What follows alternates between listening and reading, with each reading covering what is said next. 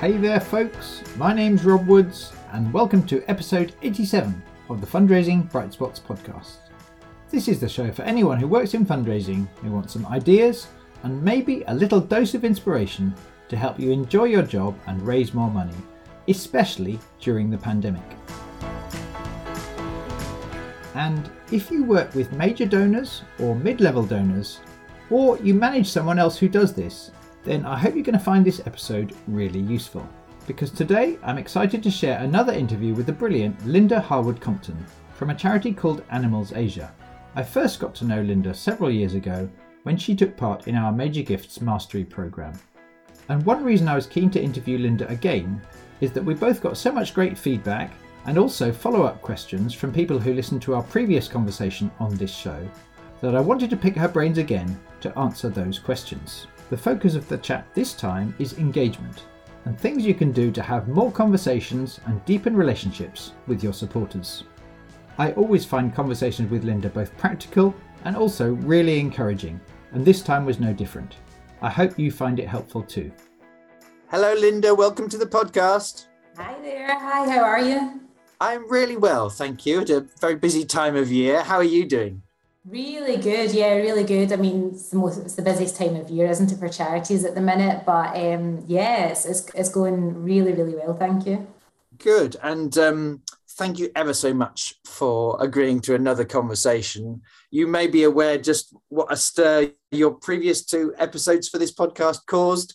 In fact, I know you were, because quite a lot of people have been in touch. I mean, they pay me some lovely compliments about listening to those, but I know they've been in touch on Twitter and LinkedIn following up to ask for more of your advice and so on. And that, in fact, that's partly why I wanted to ask you on again, so that we can download some more of your examples and principles to help, so that you're not being asked to have a virtual coffee with people every other day, when actually your day job is not as a consultant. Your day job is out there on the front lines raising money. So I thought if we could just get some more of your advice in this format, it would be the most efficient way we could help our audience. So if you're up for that, yeah. Thank you ever so much for making time. No worries, no problem at all. In terms of context, if people haven't heard your ideas before, what's your job title at Animals Asia? So I'm head of philanthropy for the UK at Animals Asia. Okay, and if people do want to go back and hear some more of your ideas, then, for instance, episode 20 of the Fundraising Bright Spots podcast, they can hear you talking in depth about the virtual project visits that you and your colleagues were organising even before the pandemic, actually, and then you really ramped that up, and it's been a key part of your strategy for mid-level donors, trusts and major donors connecting with the cause through that particular mechanic. So we're not going to talk about that today, but what we are going to talk about is in particular engagement generally, and how to get more trust, more connection, more conversations with people who donate and who might care about your cause. Again, just to put it in context, I know you'd be too humble to say this, but I really want the listener to understand that this stuff works. A couple of weeks ago, I think you and I had a quick catch up, and I was just basically in awe of the fact that the last 3 years you've exceeded your target, and then it's gone up, and then you've exceeded that one, and you've just done it again this year, and we're not even at the end of the year yet, and exceeded by some margin. So I'm not going to talk about the details of that, but I just interviewed a lot of successful fundraisers over my career, and especially on this podcast. I would like the listener to understand that this stuff is working really well. With all of that said, if someone were to ask you, Linda, my donors, they ignore my emails. I find it quite hard to actually build up any sort of connection, get them to come to any kind of event or whatever. What can I do to help increase that connection? What are a couple of the ideas that you think would be useful to bear in mind? I mean, the first thing I always say to people is there is always a reason to get in touch with a donor. And it doesn't always have to be, an update or case for support or things like that. It can simply be a thank you. And, thank yous don't always have to come after a donation. Quite often I'll say thank you for being the voice of our animals that have no voice. thank you for being part of the Animals Asia family. And I've spoke about this in previous podcasts, that at Animals Asia, we are a family. And I think that's quite unusual in the sort of UK charity sector, but it works so well. And another thing that I've done as well in the last couple of years is every month, so the CRM team, I've asked them to set up an anniversary email. So what happens is every month I get an email through with all the donors whose first donation was in that month, and it tells me how many years that they've been part of Animals Asia. And I'll either send them a little card, email them, text them, phone them, and just say, happy anniversary. You have been part of this family for 15 years, and without you, we wouldn't be where we were.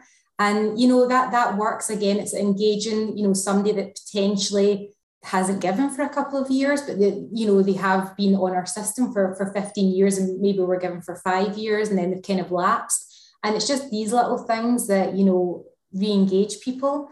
And it also just shows that you care about the donor. Other things that I do as well, talking about care with donors and engaging them, is I send like birthday cards to donors. If I know their birthday, or quite often that, because we're an animal charity, if I know that maybe somebody's dog has passed away or their cat's passed away, I'll send a sympathy card, because pets are part of the family, and I want them to know that I'm thinking of you. I really am thinking of you. And it works both ways as well. Like I had a baby last year, and the response I got from donors, and quite often I go on Zoom calls, and the donors are like, "Where's Poppy? Can we see Poppy?" And Poppy, I can see, has attended a few face-to-face meetings as well. And just bringing the donor and bringing you into each other's world as well. Just on that, I've long observed that some really successful fundraisers have managed to be more real. They don't have a work self and a home self. They've found a way to let go of a sort of a facade or a formality when they pick up the phone and they're making a call on behalf of their charity. But I know that that's not obvious. There might even be some listeners that don't agree. That, I mean, there probably are some things to do with that where you need to be careful, and there are some appropriate boundaries. But generally speaking, as long as you're sensible about it, I have observed that vulnerability and just the openness that you do when you do that, it really helps relationship and is less stressful because you're not having to keep changing hats. But what would you say to someone who so far has not found that easy, or is not even convinced that is a smart move to make? I'm not like on Facebook with these people, or they don't have my personal mobile number. We still know that, like, I work for Animals Asia and they're the supporter. Our relationship is just very, very close. And, I like it. I think you get to know people and understand even things like their motives for giving as well. You understand it better when you get to know the person. So I would say to people, get to know your donors. And also it works from both sides, because if you get to know your donors, get to know them personally, what their life's like, what world they live in, it makes like the ask and, what you're going to look for in the future from them easier. But also getting to know your donors also means, I have donors that I know do not want that relationship with me, and that is absolutely fine. And that's getting to know your donors as well. And I have an example where there is a donor who only wants postal updates, doesn't want any like back and forth with me, and just happy to have that. And they were a mid-level donor, and now they're donating over £40,000 a year. So I'm listening to, I hear that they don't want that sort of a relationship with me, and I totally respect it, and it's still working. And in terms of helping people connect with the whole organisation and the different ways Animals Asia helps, what would you say we can do in that area? So I think it's so important to get everyone involved in the fundraising element of it. And quite often we talk about, the program teams being involved, and I do want to speak about that. But first of all, I was going to say that, other areas of the fundraising team, get them involved in your work and, make them aware that, with prospects, warm prospects, that you want to engage. And a perfect example of this is back in September time, one of my colleagues in the trust team contacted me and she said, I'd look after this trust, but one of the ladies that manages the trust, I think she could actually be a major donor prospect. So she did a e-introduction. We got on really well. I started, cultivating. And long story short, this week she gave a $10,000 donation. So thank you to my colleagues in the trust team, because who knows if I would have picked her up before.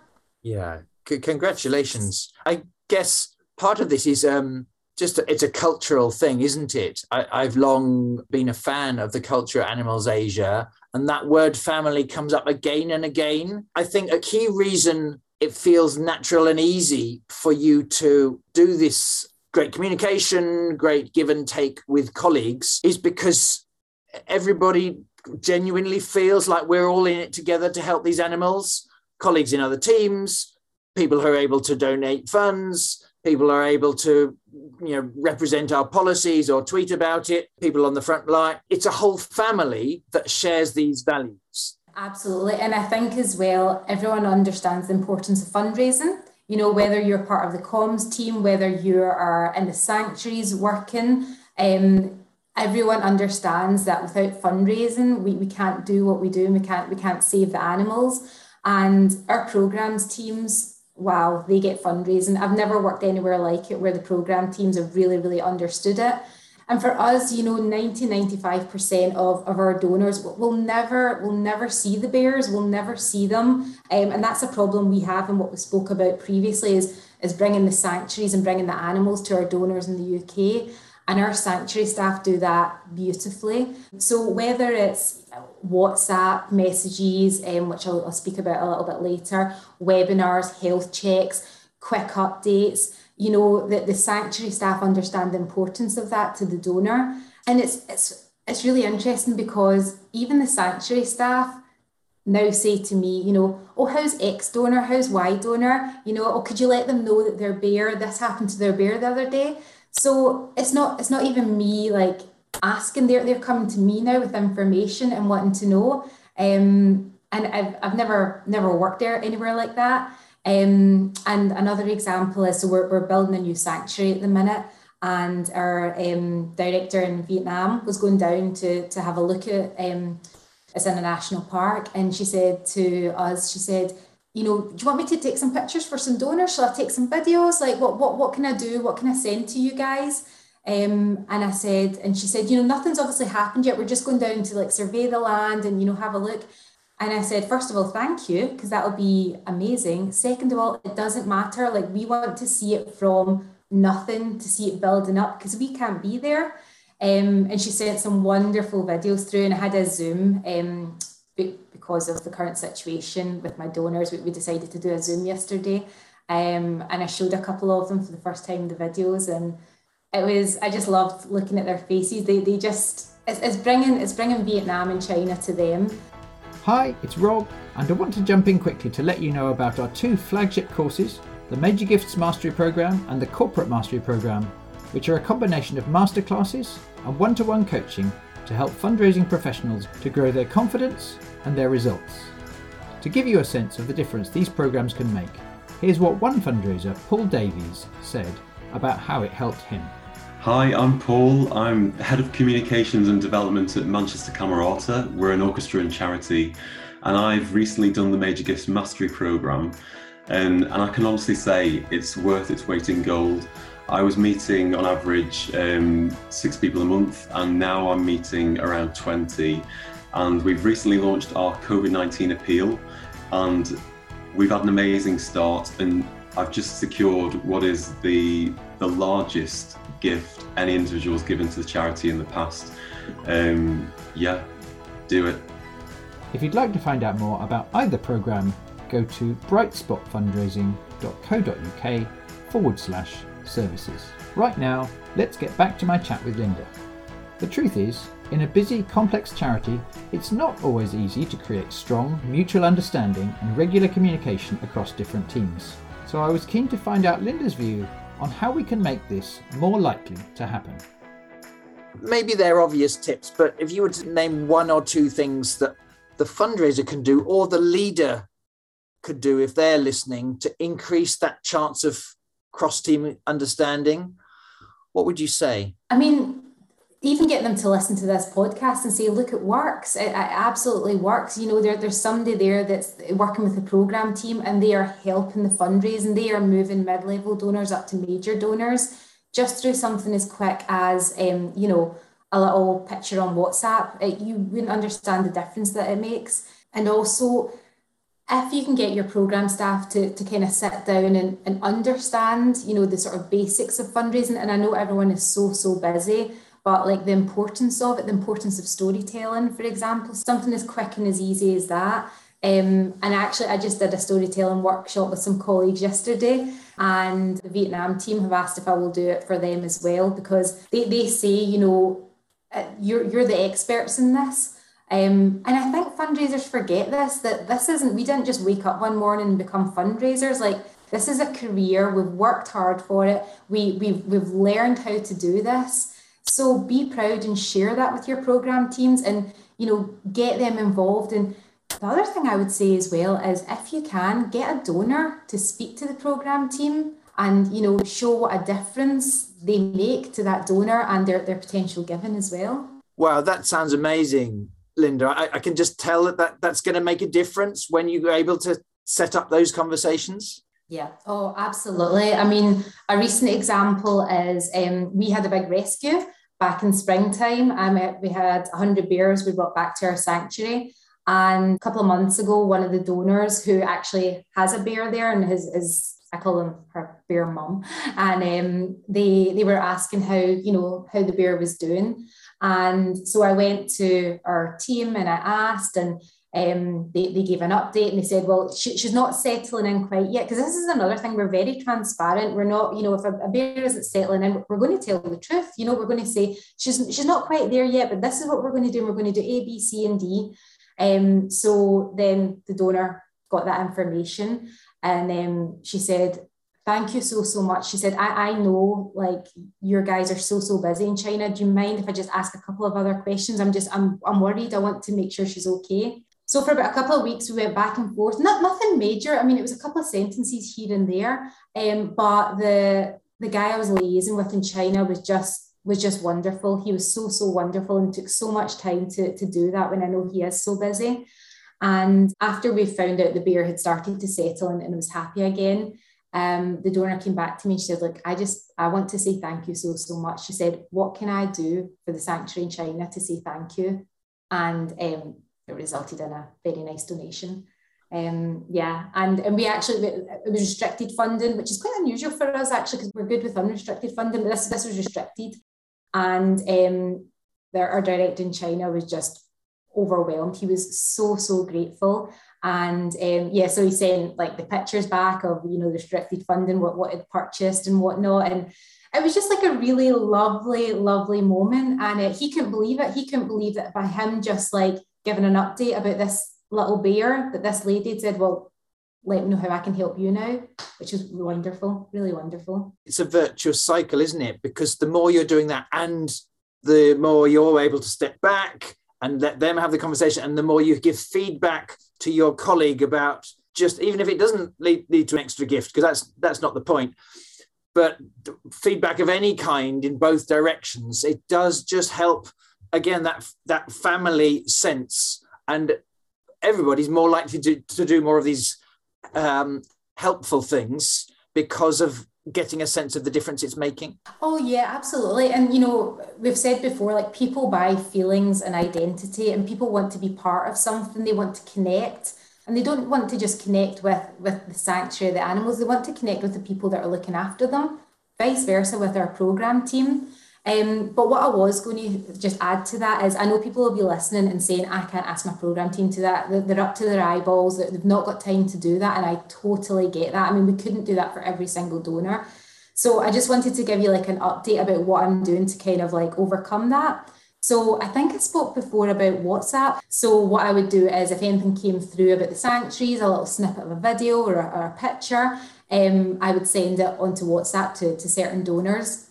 What we've done now is we actually now have a WhatsApp group for the sanctuary, and it's specific staff members. And what they'll do is if they see anything that they think will be of interest to donors, and it can be as run of the mill as a bear having their lunch out in the sunshine, as run of the mill as that, to really like advanced things that they're doing that are, you know, really ahead of the game with sanctuaries. And they send that through to us, and then we pick and choose what we want. Now, what I do, and the tip that I would say as well, is on WhatsApp, what I actually do is I click forward. I don't copy and paste it or download it and then send it to the donor.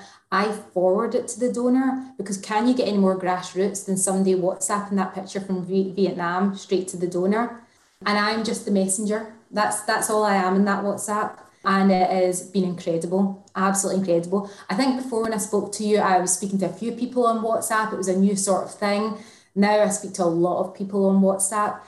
Again, that's also because people have got Zoom fatigue, email fatigue, and you know, they just want, you know, short, sharp bursts of information that they can follow. And everyone opens their WhatsApp, don't they? Not everyone opens their emails all the time. So would you say now, maybe it's hard to put a number on it, but as much of your communication with your major and mid-level donors is through WhatsApp compared to any other medium, like, you know, 2 years ago, the dominant thing would have been email and then phone calls when you can. Now is WhatsApp the dominant one?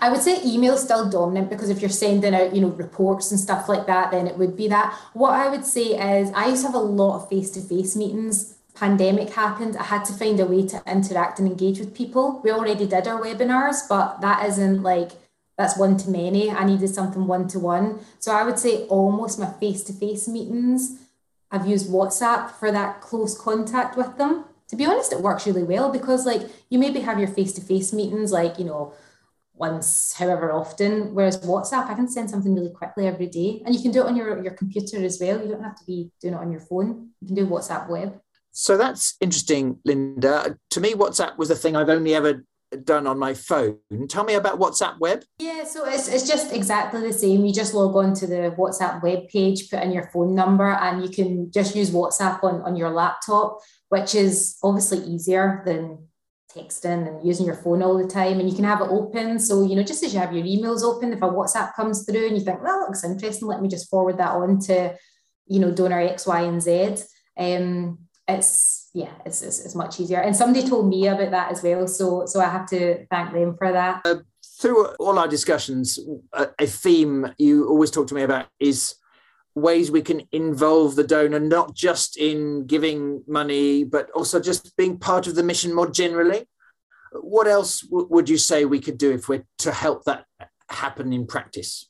I would say, again, knowing your donor as well and what their interests are, because we have a couple of donors now who are interested in other elements of our team. So, for example, our comms team, I have a donor who is just, you know, started to become interested in filmmaking and communications. And we released a film recently, and he got in touch and he said, this is just fantastic. Tell me more about it. This is just wonderful. So I told him more about it. I mean, I'm not an expert in comms. You know, I told him what I knew, and I said, you know what, it'd be really good for you to actually have a Zoom call with our comms team, our head of comms, and he can tell you all about it, because I can only tell you so much. And he said, yeah, that would be brilliant. And he said, but to be honest with you, I'm happy to give money towards a comms project next year, and I'm going to give you X amount. And that's on top of what he's already pledged, on top of another project that was an additional one as well. So from going from one pledge, I now have three for three different areas. And that phone call hasn't even happened with the comms team yet. So who knows when it happens with the comms team, which is wonderful. And then another example is another donor was asking about individual giving and how we're doing with that. He didn't know much about it. He wanted to, know a bit more. And I said, yeah, absolutely. Again, this is going to be for the new year. We're going to set up a call. And I'm very open and honest as well. Like, I'm not an individual giving expert. I'm not. So I can only tell you so much. You're better to hear it from the person that is the expert. So we're going to go on the call, and I'm also going to be on the call as well. But it's also learning for me. I'm going to learn about, an individual giving on that call as well. So that's just two examples that have happened quite recently where somebody said, I'm a donor, but I'm actually interested in an area you wouldn't necessarily think I would be interested in. And our job is to pave the way to get more information. And do they want to support that area of our work?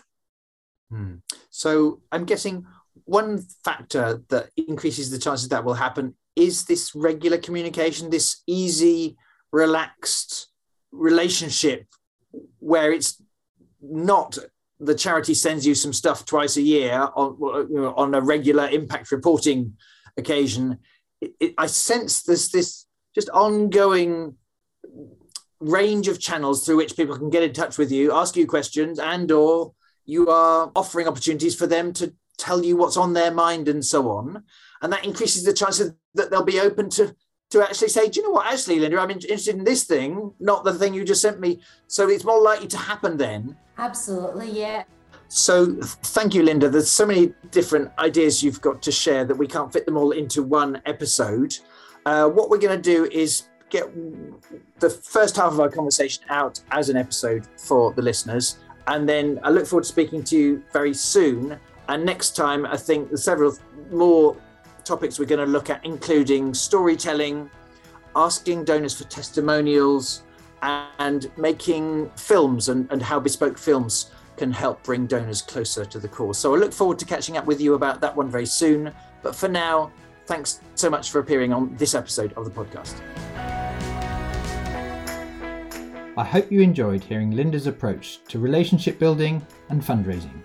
As always, you can see a short summary and a full transcript of this conversation in the episode notes, which are on the podcast section of our website, which is brightspotfundraising.co.uk.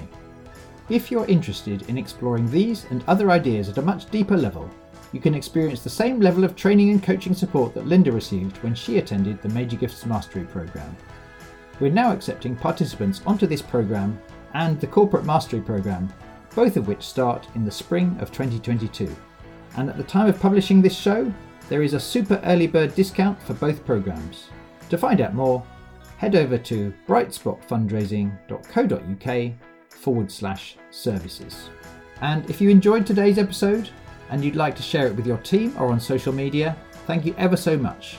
It really does help us to get these ideas out to as many charities as possible. And if you want to get in touch on Twitter, Linda is @LatchLinda and I am @Woods_Rob, and we're both on LinkedIn.